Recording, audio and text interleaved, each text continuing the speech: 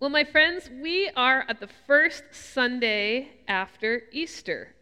And this is a great time for the church to be talking about what is life going to be like between now and Christmas, right? I can say that because you're all here the Sunday after Easter. But even more than that, for followers of Christ, we do have to talk about what do we do in those in-between times, because it's the in-between times where we live out the resurrection, where we get to embrace this life that Jesus died for and gave to us. So that's what we're going to start talking about this morning. Would you pray with me, and we will study the Word together. Gracious God, we thank you for this really good opportunity, and we pray that we will do something extraordinary with it. In your name, amen. So we have this story this morning. We've got fear, joy, deception, bribery, triumph. It is a great, great story. It's the kind of stuff that the really engaging novels are made out of. It has the attributes of an Academy Award-winning film because all of it is packed in there, every bit of it, and then something else. Doubt. You probably didn't even notice that it was in there with all of those other things. Doubt is something that most of us, we don't want to see, much less talk about, especially when we're surrounded by firm believers.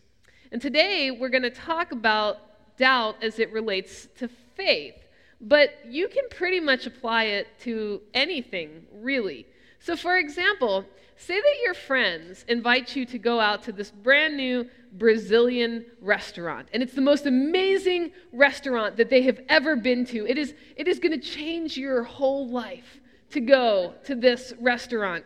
And so you get there, and you order something, and the food is brought to the table, and they just start gushing.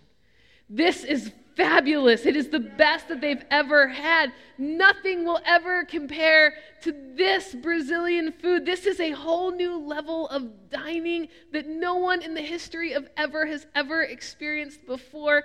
And you take a bite of yours and you think, but you sure do not say, "Oh, it's edible, I guess." Right?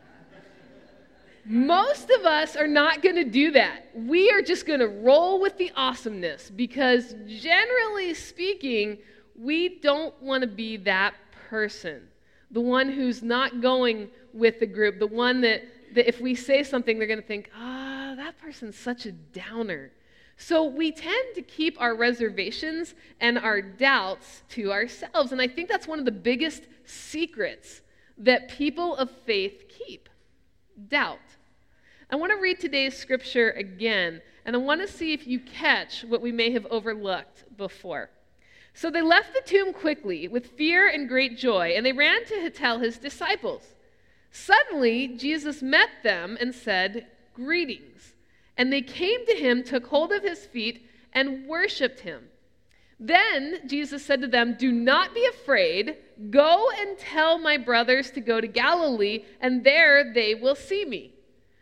While they were going, some of the guard went into the city and told the chief priests everything that had happened. And after the priests had assembled with the elders, they devised a plan to give large sum of money to the soldiers, telling them, "You must say, 'His disciples came by night and stole him away while we were asleep.' If this comes to the governor's ears, we will satisfy him and keep you out of trouble." So they took the money and did as they were directed. And this story is still told among the Jews today. Now, the 11 disciples went to Galilee, to the mountain which Jesus had directed them. And when they saw him, they worshiped him, but some doubted. And Jesus came to them and said, "All authority in heaven and on earth has been given to me. Go therefore and make disciples of all nations, baptizing them in the name of the Father and of the Son and the Holy Spirit, teaching them to obey everything that I have commanded you. And remember, I am with you always to the end of the age." So did you catch it? Very, very small, right there at the end of 17b, right after the semicolon. In the midst of everything that's going on in this passage, Matthew records, but some doubted. And this passage starts at the tomb, which is empty, and Jesus actually appears to the women who had come initially planning to care for the body. So we have an empty tomb, we have a visible, risen Jesus, and it's not just the women that saw him. There were guards who were not on Team Jesus.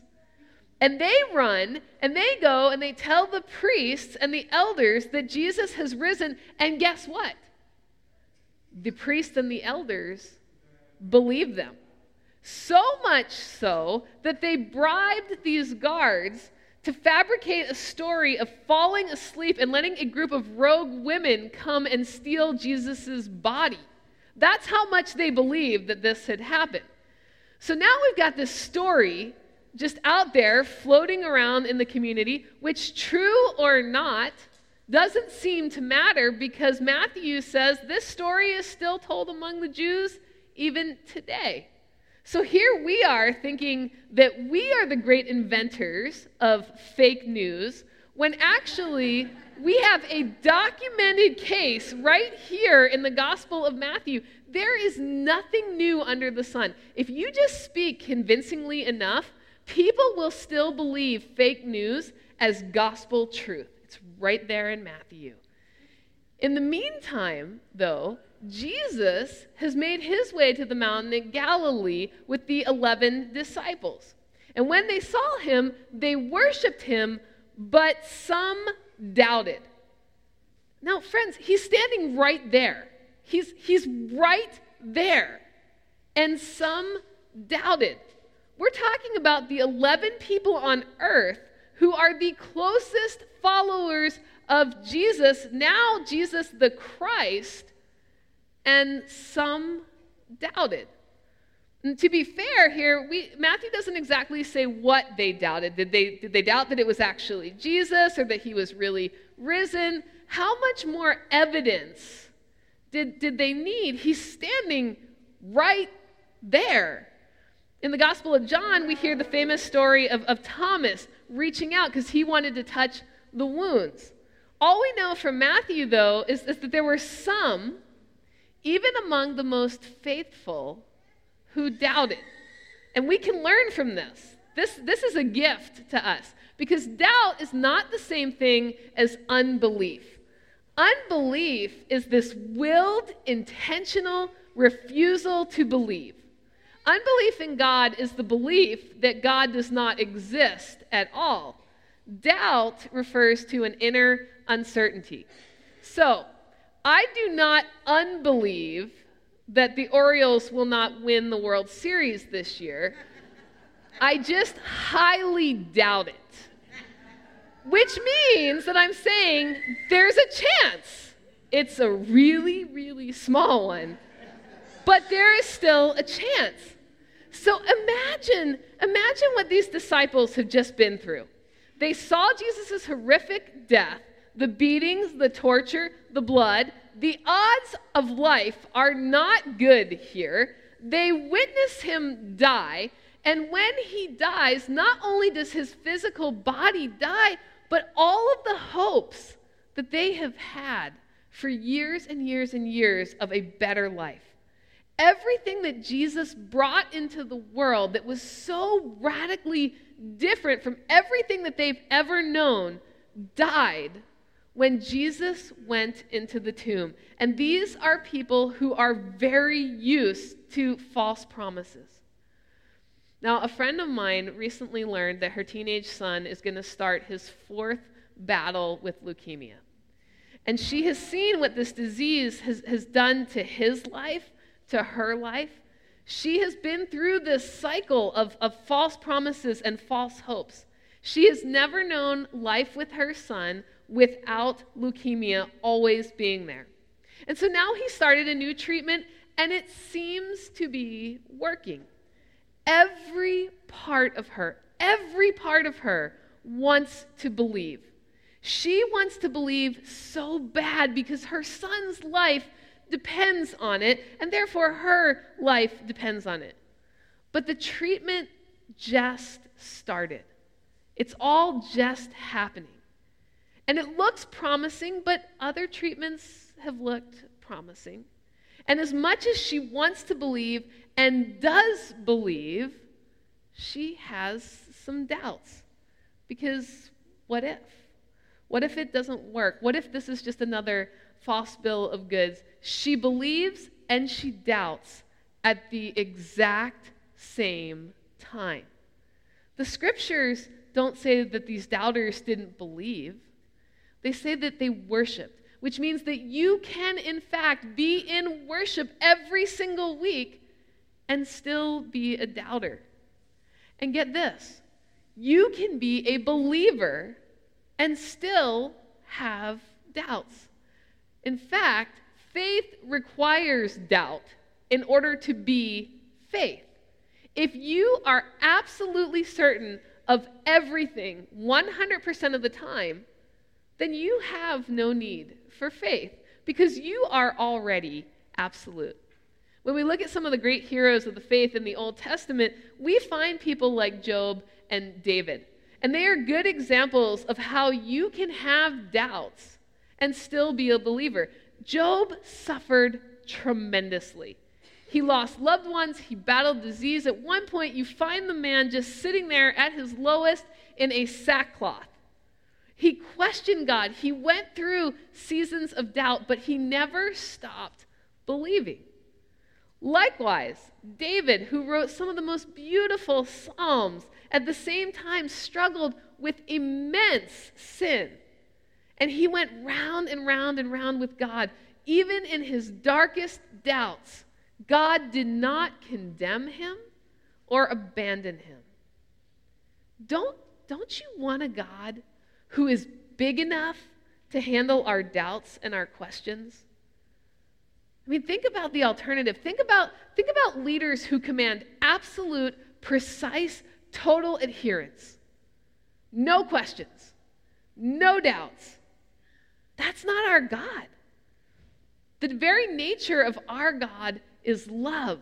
And we know that because of what God has done for us in Jesus Christ. So we don't have a God that forces a blind faith, particularly a blind faith rooted in a place of fear. And we set up a very vicious cycle for ourselves when we struggle, because when life takes a turn and it causes us to doubt, usually from a place of fear, we tend to beat ourselves up and we condemn ourselves for our doubts in God. How can I be a good Christian if I have doubts? Well, God doesn't do that to us. We do that to ourselves. And what's striking in this passage in Matthew is that right after Matthew records, "But some doubted," he immediately writes, "And Jesus came." Jesus comes to us in our doubts, and he speaks to us. When he spoke to the disciples, he gave to them what we call the Great Commission. And when we talk about the Great Commission, we usually talk about it by itself, and we forget the part that right before Jesus hands this out, he's talking to a bunch of doubters. The thing about doubt is that it can trap you. It can paralyze you if you let it. If you've ever experienced physical therapy following an injury or surgery, you can totally get this concept. So let's say that you have injured your ankle, and you show up to physical therapy for the first time, and the therapist wants you to sit on the side of a bench and start spelling out the alphabet with your foot. That sounds ridiculous, right? Because you didn't suffer a brain injury. You graduated kindergarten. You know how to do your alphabet. Your foot is not your ankle, so now you're starting to wonder if the physical therapist didn't graduate from kindergarten. How do your ABCs help you to walk again? So you doubt. You have serious reservations. But you do it, don't you? You absolutely do it. And then they give you the little flyer at the end, and you go home, and you do it again. And what happens?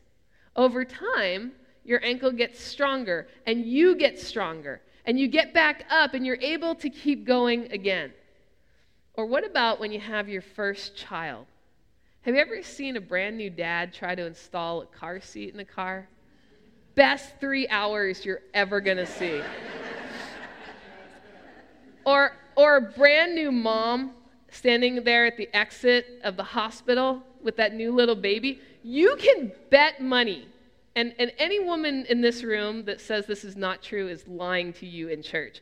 You can bet money that mom is standing there with serious doubts about how this is going to go. But guess what? Hospitals don't let you stay forever. So you have to go.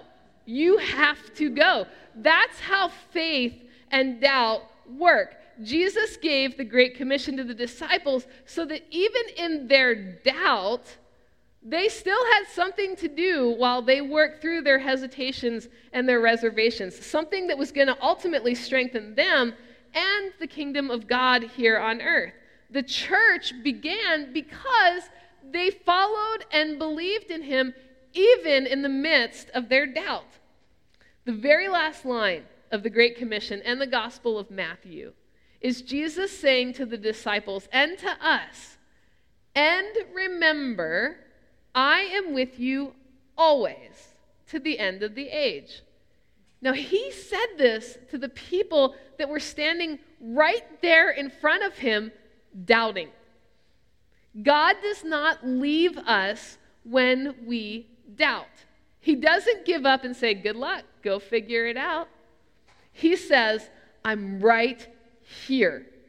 I'm right here with you. I'm going to be right here with you always, no matter how long it takes for you to figure this out." Church, we don't like to talk about our doubts because we don't want others to think of us as less than Christians. And I think that's exceptionally true for those of us who are deeply committed to the community that is the church. We don't want to be the one to say, I have some reservations, some doubts about this. But doubting doesn't make you less than. It reminds you that without that deep, abiding love of God in your life, you will never be truly whole. Let's pray together. Lord God, we confess that each one of us carries doubts. We have doubts about you. We have doubts about ourselves, about each other. We don't like to talk about them because we don't want anyone else to think that maybe we're not as good a Christian as they are. Remind us that you stood on the side of the mountain and you talked to everyone, and you commissioned everyone, and you sent everyone out into the world. And you reminded everyone that you would be with us always, even till the end of the age, even in our doubts. With thanksgiving we pray. Amen.